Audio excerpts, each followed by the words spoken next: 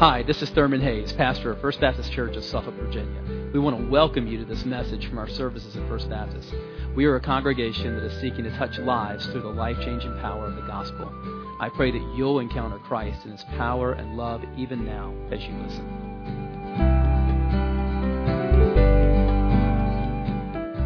Well, thank you for being here today. I see a sea of green out there. You didn't forget what today is. I did. I don't have a stitch of green on, but it is St. Patrick's Day. And I'm so glad you've come and begun your week like this. It's going to change everything about the week that you were in God's house this day. And I am so thrilled. Can't tell you how thrilled I am to be back home at First Baptist Church of Suffolk. I tell pastors, if you ever get depressed, if you ever question whether you're in the right field of work, if you ever wonder about your call, go back to where it happened. Go back to where it all started and renew that faith. And over the years, occasionally when I'm in Suffolk, I will come into this room. Nobody's here, but I'll come and just sit there and to renew the promises made a long, long time ago.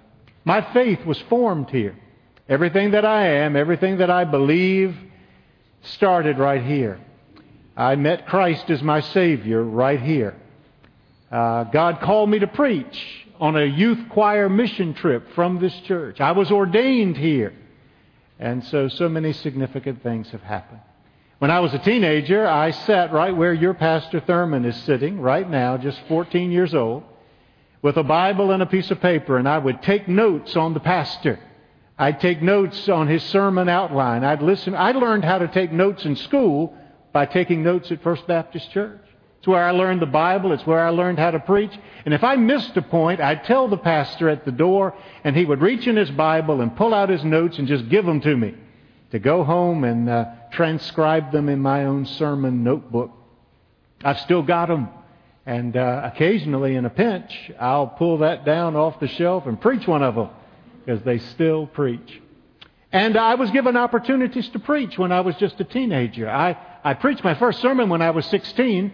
And I was pastor at 19 of a little Baptist church, and people ask me, how did you get started so young? And I tell them, it's because of you. You were willing to trust the pulpit to a long-haired kid. And sometimes I shudder at the things I said in those days, the things I preached with such authority, but I was learning, and you were patient, and I thank you. Pearl Howard, I don't know if you remember her, a dear old lady. She's been in heaven so long now. But she taught a senior adult ladies class, and every now and then she'd call on me to be the guest teacher. I was 16 years old. She'd hand me the quarterly. I'd go in there. I'd throw the quarterly down. I didn't care what the lesson was about. I was Billy Graham. I was going to preach on the gospel, and I warned them about the dangers of alcohol, and I preached fervently about the dangers of premarital sex. And here these ladies sitting there, and their eyes just they weren't thinking about any of that until I mentioned it. But that's where I learned, and I'm so grateful. I regret that the baptistry is all covered up, and I know why it is, and you'll see it again. But I wanted to see the picture that hangs in the baptistry, because when I was sitting there all those years ago, occasionally I would look up from the preacher. I'd look over his head at that picture of Jesus standing at the door and knocking. It's called Jesus, the Light of the World. The original hangs in St. Paul's in London. And my faith, really, part of it was formed not only listening to sermons, but looking at that picture of Jesus wanting to come into our hearts. For the last 7.5 years, I've been pastor of First Baptist Church of Alexandria, which I love. We have a picture of Jesus in our baptistry, but it's not the same one. It's a different picture. But that picture, Christ at the door, is in the back of the balcony. And so I'm still looking at it every Sunday when I stand up to preach. And it encourages me to keep the gospel clear and to keep it simple. Behold, I stand at the door and knock. If anyone will hear my voice and open the door, I will come in to him. Well, we're going to have a fun time this week. I am just so looking forward to this study. The greatest week in history. The Passion of Christ as recorded in Luke. Now, all four Gospels have the story, but they all tell it a little differently. They don't contradict each other, but they tell it differently. And the temptation we're going to have this week is to try to say everything all the Gospels say about every event. And I'm going to resist that temptation, and we're going to stick as best we can with Luke and what he has to say. So today we're going to be in Luke chapter 19. Won't you turn there? Luke 19. And I hope you're coming back tonight. And so this afternoon, if you get a chance, read chapter 20. We've got to move fast, and it will be helpful if you've done a little reading before you get here. I will honor your time. Here's my promise. I know we got March Madness, and I know you got school tomorrow and work tomorrow and all the rest. I'll honor your time. We're going to start on time and finish, and I'll let you go so we won't belabor it. So you give us that hour tonight and see if God doesn't bless. I heard about a preacher that was famous for preaching exactly 20 minutes every time. Now, I'll go a little longer than that, but he was famous for preaching 20 minutes. You could time your watch by him. Somebody asked him once, how do you do that? There's no clocks in the room. How do you do it? He said, well, here's my secret. Just before I get up to preach, I reach in my pocket and I pull out a certs and I put it in the corner of my mouth. I know that it takes exactly 20 minutes for that to dissolve. And when it's gone, I quit. Even if I'm in mid-syllable, I quit. Well, one Sunday he got up to preach, reached in his pocket, pulled it out, popped it in his mouth, and he started preaching. He went 20 minutes and didn't stop. 25 minutes. People are noticing it. 30 minutes. People are getting restless. They're looking at their watches. They're shaking their watches. At 45 minutes, some people are leaving. And the preacher, we see everything that happens out there, so the preacher sees it. He turns around and coughs into his hand, and there's a button there. It wasn't a mint at all. It was just a button. He'd have gone all day if he hadn't done that. We will honor your time. Luke chapter 19. Now, this is going to be a little confusing for you because this is Palm Sunday.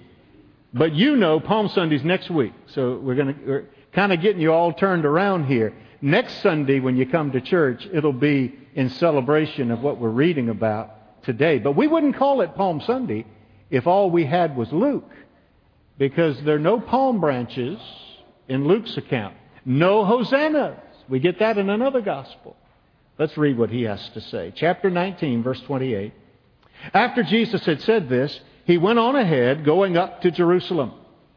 As he approached Bethphage and Bethany at the hill called the Mount of Olives, he sent two of his disciples, saying to them, go to the village ahead of you, and as you enter it, you will find a colt tied there, which no one has ever ridden. Untie it and bring it here. If anybody asks you, why are you untying it? Tell him the Lord needs it. Those who were sent ahead went and found just as he had been told to them. As they were untying the colt, its owners asked them, hey, why are you untying the colt? They replied, the Lord needs it. And that was good enough. It's interesting, isn't it? You wouldn't have done that. You've seen somebody walking off with your bicycle or driving off with your car. You'd say, hey, excuse me, what are you doing? But maybe this was prearranged. Maybe Jesus had already worked it out. But I love what the disciples say. The Lord needs it, and that settled it. What does the Lord need today from you and from me? Are we that willing to just give it up simply because the Lord needs it? Verse 35, they brought it to Jesus, threw their cloaks on the colt, and put Jesus on it. As he went along, people spread their cloaks on the road. When he came near the place where the road goes down the Mount of Olives, the whole crowd of disciples began joyfully to praise God in loud voices for all the miracles they had seen. This crowd has been growing as they've been moving down toward Jerusalem. Everybody's heading to Passover. So it's just kind of a crowd that gets bigger and bigger. And these people have seen Jesus' miracles. With loud voices, they cry out, blessed is the King who comes in the name of the Lord. Peace in heaven and glory in the highest. Some of the Pharisees in the crowd said to Jesus, Teacher, rebuke your disciples. I tell you, he replied, if they keep quiet, the stones will cry out. I've entitled this study today, The Red Carpet Treatment. Sure looks like that's what Jesus is getting, isn't it? The red carpet treatment. He's coming into town, and he's the toast of the town as he comes riding in on the back of a donkey. Did you see the Oscars a few weeks ago, the Academy Awards? There were a lot of great films this year, and so I wanted to see it, but I didn't remember what time the program began, so I settled in with my popcorn and drink a little early, and I watched an hour and a half of the celebrities arriving.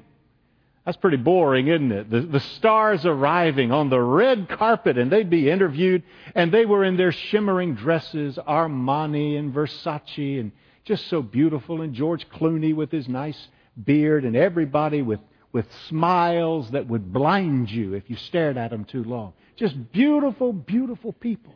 The red carpet. What if Jesus had come to the Academy Awards and he stepped out? I mean, he has credits.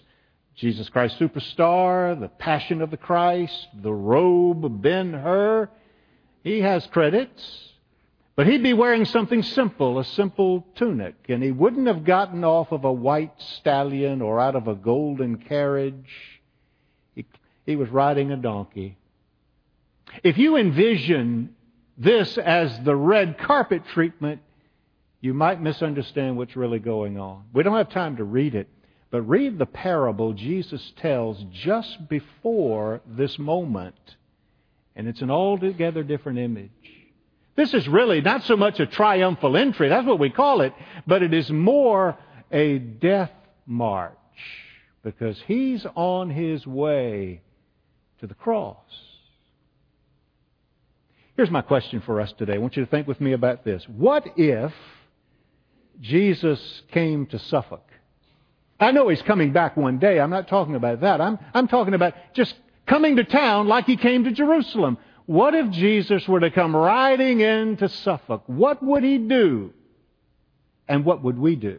That's more important, I suppose. What would we do if Jesus were to come to Suffolk? First of all, I know we would welcome him.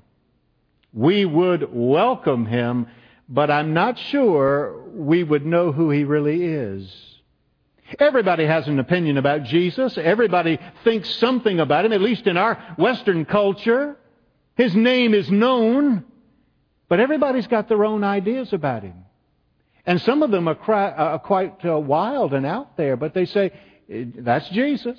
And Jesus really does belong to the world. I mean, everybody has their right, I suppose, to their own ideas, but what does the Bible say about him? We take our cue from the Bible. We understand Jesus from the Bible and our experience with him. I'm not sure if he came to Suffolk, most of the people would know they know he's important. I mean, they'd be on the street, there'd be a parade, but would they really know who he is? There were a lot of great entrances into the city that week. I mean, a lot of folks were coming to town. A lot of famous people were coming to town. Pilate came to town. Pilate didn't live in Jerusalem. He lived in Caesarea. He's the Roman governor. He's not Jewish either, but he was there because this was Passover week. The city's population would swell by 250,000 people, extra people, because every Jewish male had to come to Passover if he possibly could. So many are there. So Pilate figured he better be there too, because Jerusalem has been under Roman domination for 100 years, and they didn't like it one bit. And there were always zealots, revolutionaries running around like you've heard some of their names, Barabbas and others. Always people like that, fomenting revolution. So Pilate knew, I better get down there to quell the masses. When you saw Pilate, he was there to kind of say, don't even think about it. Don't even think about revolution. He would come in on a white stallion, signifying great power. But he wasn't the only one that was there. Herod Antipas, the king, he would come to Passover, and when he came, it'd be in a royal carriage, signifying great wealth. People were used to dignitaries arriving. Who's coming in today? Who's next? There's Pilate. There's Herod. Here's somebody coming in, and he's riding a donkey. A donkey.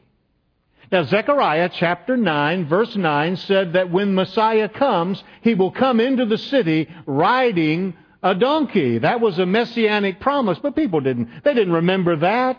If they saw a guy coming in a donkey, they would ask themselves, is he the one that's going to defeat Caesar? Riding a donkey? It was just so against the grain. The Catholics got a new pope this week. The cardinal selected and the world now embraces Francis I. And he's so different. So different. Instead of the regal robes and the gold, he dresses humbly. He rides a bicycle. First day as Pope, he left the Vatican in a car, just a common car, drove to the hotel he'd been staying in, paid the clerk himself, and collected his clothes to go back to the Vatican. He's going to be a different sort of guy. Jesus comes in as a different sort of Messiah. The disciples take off their cloaks and lay them down before Him, and they're probably little more than burlap sacks. They're not wealthy people. But they give what they have. They take off what they have and they lay it before Him, which makes me wonder too, do we give Him everything we have? The best, whatever it is, the best that we have. Well, they do, and they lay it before Him, and He comes riding in. The people begin singing in verse 38. They're singing a coronation hymn from Psalm 118, verse 26. Blessed is the King who comes in the name of the Lord. And then they add a line. Peace in heaven and glory in the highest. What does that sound like? Glory in the highest. Sounds like Christmas. Luke's account of Christmas in Luke chapter 2. Glory in the highest on earth, peace, goodwill toward men. Jesus is coming to bring all of that about. Well, the people are excited. Look at verse 39. Some of the Pharisees in the crowd said to Jesus, Teacher, rebuke your disciples. Stop them from doing this. Now, you know the Pharisees. We don't like Pharisees very much, and we ought to be kinder to them. Pharisees were very good people. There were only a few thousand at any single time in Israel's history, and they were the best of the best. You wouldn't mind having some Pharisees as members of you. Maybe you do have some Pharisees in the church. You'll know them because they tithe double. They live scrupulously by the law. They're very strict, can be a little judgmental. But those were the Pharisees. Let's give them the benefit of the doubt in this moment. When they say, Jesus, stop them, they might have been looking out for Jesus. They might have been saying, hey, Jesus, stop that. You're going to get in trouble here. Pilate's in town. Herod Antipas is in town. They're singing a coronation hymn to you. You better stop this for your own good. Or maybe they were concerned for the whole city. You're going to bring down the heavy boot of Rome on all of us. Please stop this. But I don't really think that's what's going on. Though outwardly they were impeccable, on the inside they were filled with dead men's bones. Inside they were open sepulchres. And they hate Jesus. And we're going to see as the week goes on why they hate Him so much. But they do.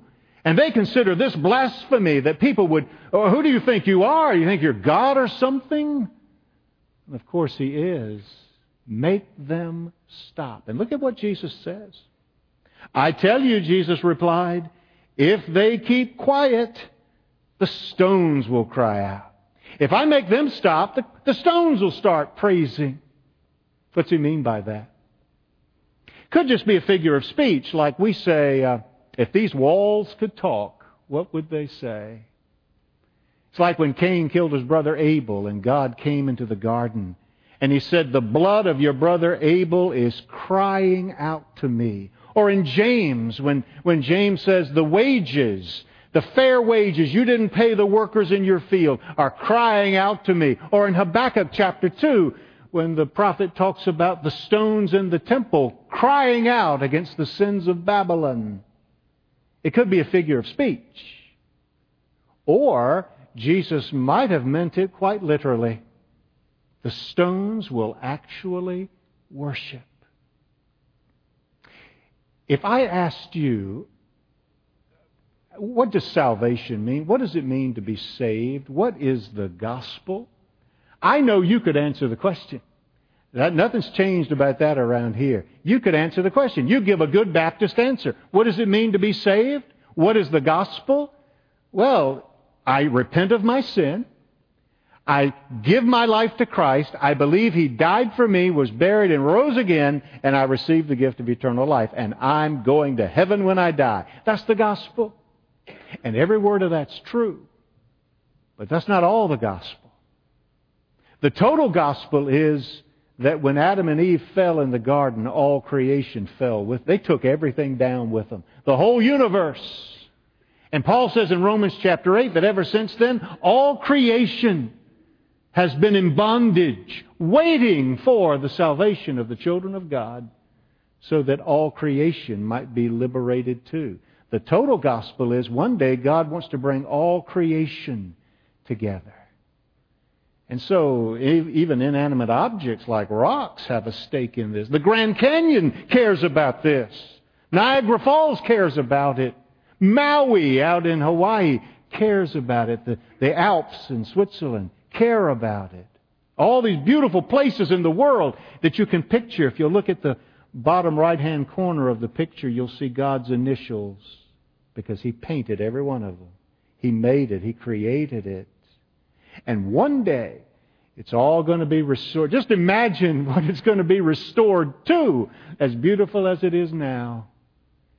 All creation has a stake in what Jesus is there to do. So, Jesus says, if I make the people stop, the stones will cry out. I don't know how it is around here, Thurman. I tried to see, but I know at my place on Sunday, sometimes I'll look out at the people. Sometimes I'll come up on the platform while they're singing, just so I can kind of see who's here, kind of get aimed and ready for the sermon, you know. And I'll notice while we're singing that some people just stand there, and they don't open their mouths at all. We project the words just like you do. The words are there, but they just stand there very stoically. And it always saddens me a little bit. You know, maybe they will say, well, I can't sing. My wife punches me. She tells me to be quiet. Even the minister of music told me to stop singing, you know, because I throw everybody off. They give me all kinds of excuses. But I'd love to see people trying to sing. At least open your mouth. I don't want a rock or some inanimate object to have to do what God put me here to do. And that is to praise Him, to make a joyful noise unto the Lord. If Jesus came to Suffolk, we'd welcome Him all right. But would we welcome Him for who He is? I found that there are people, maybe you're one of them, there are people who enjoy anticipating something more than they enjoy the actual arrival of something. They just like looking forward to something more than it actually ever happening. Christmas is an example. I'm going to just confess to you, my least favorite day of the Christmas season is Christmas Day itself. I don't know why. I love the Sundays of Advent leading up to it. I absolutely love Christmas Eve, candlelight service, all the rest of it. But Christmas Day, I'm always a little let down, because I see that tree and it just looks like another job to me now. You know, I put it up, but now I got to take it down and everything back in the box and all of that. It just becomes wearisome. I'm ready for it to be packed up. I'm ready to get on with life. I look forward to it until it comes. And the whole nation Israel is looking forward to the Messiah coming. They're all united in that. But when He actually shows up, riding a donkey, He wasn't exactly what they were expecting. That's why the crowd turns. He wasn't what they expected. And everybody today has an idea about Jesus until they find out who He really is and what He really demands of us. And then they begin to drop off. They don't want to follow Him. Because when Jesus calls a person, He bids him to come and die, Bonhoeffer said. So true. We'd welcome Him. But would we really know who He is? Well, look at the next verse, verse 41. As He approached Jerusalem and saw the city, He wept over it. And He said, if you, even you had only known on this day what would bring you peace, but now it's hidden from your eyes. The days will come upon you when your enemies will build an embankment against you and encircle you and hem you in on every side. They will dash you to the ground, you and your children within your walls. They will not leave one stone on another, because you did not recognize the time of God's coming to you. We know that Jesus cried, don't we? I mean, we know that the Bible tells us, just describing His heart, we know He had a tender heart, but we just don't see many concrete examples of it. We know that He cried at the tomb of Lazarus. Shortest verse in the New Testament, Jesus wept. And we see it happen here. He's not just sniffling, dabbing his eyes. He's sobbing. Loud wails. As He looks over the city, He weeps. If Jesus came to Suffolk, I think He would also weep. Now, the city's caught up in a very festive mood. It's like St. Patrick's Day. It's like Mardi Gras. It's an exciting, festive time because so many people are in the city. There's an electric feeling in town. You're seeing people you haven't seen all year. You're hugging people. You're enjoying one another's company. It's so exciting, and Jesus is standing there sobbing. Why is He crying? Because He knows the people in their great festive mood have no idea what's coming. Jesus knows what they don't know. He knows that in 40 years, a short 40 years, the entire city is going to be leveled. In the summer of AD 70, Jerusalem will be destroyed by Titus the Roman. The people don't know it, but it's coming. And this is going to be their moment. This is their opportunity for God's visitation, and they're going to let it pass. They're going to let it slip away. If Jesus were to come to Suffolk, I think He would weep over this city because it would be missing its moment. Maybe this is the moment for God to really do something. Through this church, through your new pastor, some great thing to be done. And if you miss it, then you've missed it for a generation or you've missed it forever. Jesus weeps. Now, the history books would later say that what happened in AD 70 is that some religious zealots fomented revolution. They led a civil war, a war against Rome, and they were soundly defeated. That's what the history books will say. But Jesus knows the real reason. It's because they would not accept Him. They turned away from God and they lost their moment. What do you cry about? What brings a tear to your eyes? I mean, somebody dies on Downton Abbey. Some person you liked dies, or your soap opera character dies, or your team loses. Does it bring a tear to your eye? We cry about so many things. It's good to cry. Men cry. Women cry. Children cry. It's all right. But what did Jesus cry about? He cried about death. He cried about people living in darkness and living in rebellion. I want to cry about the things Jesus cried about. I want my heart to break over the things that broke His. And that's what I pray for myself, that He'll give me a tender heart. And I pray that for you, that we will cry over those same things. Well, look at the next verse, verse 45. Then He entered the temple area. When you were coming to the city as a dignitary, there were certain places you'd always go. It's still true. You know, a foreign dignitary comes to our country, they go to the tomb of the unknown soldier. When our president goes to Europe or some other country, he will go to significant places and lay a wreath somewhere. They're just places you go. In Jerusalem, the place to go was the temple. Alexander the Great went there in 321, and everybody would go. And so Jesus goes. He goes to the temple, and He began to drive out those that were selling. It is written, He said to them, "My house shall be a house of prayer, but you have made it into a den of robbers." He's quoting two passages there. when he says, my house shall be a house of prayer, he's quoting Isaiah 56, verse 7. But he didn't quote it completely according to Luke. The total reference is, this shall be a house of prayer for all nations. All nations. But you have made it a den of robbers. And now he's quoting Jeremiah chapter 7. Well, that's significant. And if they knew their Bibles, they would have caught what he just did. This is not so much a cleansing of the temple as it is a cursing of the temple. Because he's quoting Jeremiah 7, which was a sermon against the temple because of the sins of the people. What did God intend for the temple to be? A house of prayer for all nations. We'll talk more about the temple this week. Some say it was built on 35-acre plot of land, and it was bigger and more elaborate and more beautiful than Solomon's temple. So it was a grand place, but it had different sections in it, and there were places some people could go that others couldn't. There was a place where only the priests could go. There was another place where only the Jewish men could go. There was a place where women could go. And then the outermost section was called the Court of the Gentiles. And that's where you could go. You're not Jewish, but you want to find out about God. You're a God-fearer or a God-seeker. So you could go to the Court of the Gentiles.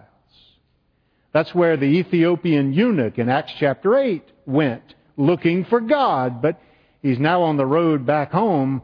He was able to buy a copy of Isaiah there, but nobody could explain it to him, so he's got all these questions. You know that story. The Court of the Gentiles. This is where Jesus is standing in this moment. Because in the Court of the Gentiles, that's where all the merchants were set up. First of all, when you came to Passover, you had to bring with you for sacrifice an unblemished lamb, a perfect lamb. Now, you might have one way back home, but you don't want to risk a journey with it, and maybe you don't have one at all. But you need one when you get to town, so you decide, I'll just wait till I get to Jerusalem, and I'll buy one there, and then I don't have to keep up with it for 200 miles on the road. So they get to Jerusalem, it's now Passover, got to have the lamb, and they're in a hurry, and right there in the temple, somebody's willing to sell them a lamb. And the merchants know this is your last chance. And so they jack up the price, they gouge you, they take advantage of you. And you have a tax to pay, the temple tax. Now you have a denarius in your pocket. That's the coin with Caesar's picture on it, but you can't spend that in the temple. That goes against the Jewish faith. No images. So you would have to take your money and exchange it, like when you go to Europe from dollars into euros or whatever. You got to exchange the money so you can spend it. They would change from denarius into shekels. And here are the money changers. And they keep the exchange rate very, very high because they know you got to have it. So, you're a Gentile, you're looking for God. As far as you can go is the Court of the Gentiles. You get there, but you can't hear anything for all the hawking and the selling and sales and people spinning signs around, distracting you, and you leave with your heart empty. That's what breaks Jesus' heart. This is to be a house of prayer for all nations, Gentiles too, but you have made it into a den of robbers. And there are always people trying to do that with religion. There are always people trying to make a fast buck off of it, off of gullible people, taking from them. It's age old, and it was happening in Jesus' day, and He despises it. So He kicks them out. It'll be a house of prayer. But, actually, He knows the days of the temple are over. It's obsolete. In 40 years it's going to be gone, but it's already going to be obsolete in about a week when Jesus dies on the cross and the veil of the temple is torn from top to bottom so that anybody, you, can go straight in to the presence of God. He's claiming authority over the temple. The next chapter, we'll see it tonight. First thing they want to know is, who gave you the right to do this? Well, His Father gave Him the right, and He exercised it. We still have a temple, actually, not in Jerusalem, but according to 1 Corinthians chapter 3, this church is the temple of God. Not the building, but you could count the building too. You have a lovely, lovely building, so important in my life. But I'm talking about the church, First Baptist Church. You are a temple of God in this city. And 1 Corinthians chapter 6 says, your body is a temple. The Holy Spirit's chosen to live in you. When you gave your heart to Christ, you said, Jesus, come in. Well, the Spirit of Jesus came to live in your heart, and now you've been bought with a price. You belong to Him. Glorify God in your body. So you take care of what you eat and what you drink and how you exercise and all the rest, because God lives in you. What if Jesus came to Suffolk today? We'd welcome Him, but let's welcome Him for who He is. And if you've never received Him, acknowledged Him, not just as a man, not just as a teacher or a moral leader, but as God in human flesh, welcome Him today in your heart. And begin to have a heart like His for the things that matter.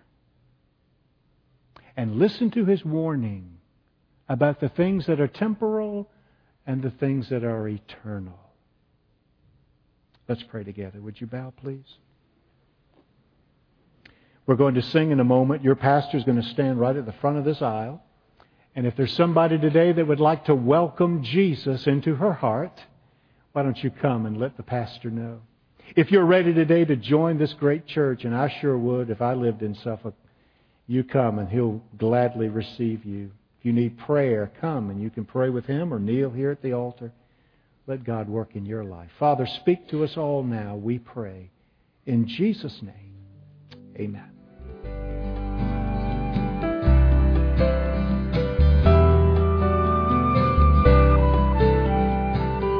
Thanks for listening to this service at First Baptist Church. We hope you've been strengthened in your faith. We want to encourage you to visit our website at fbcsuffolk.org for more information about the church and about following Jesus. God bless you today.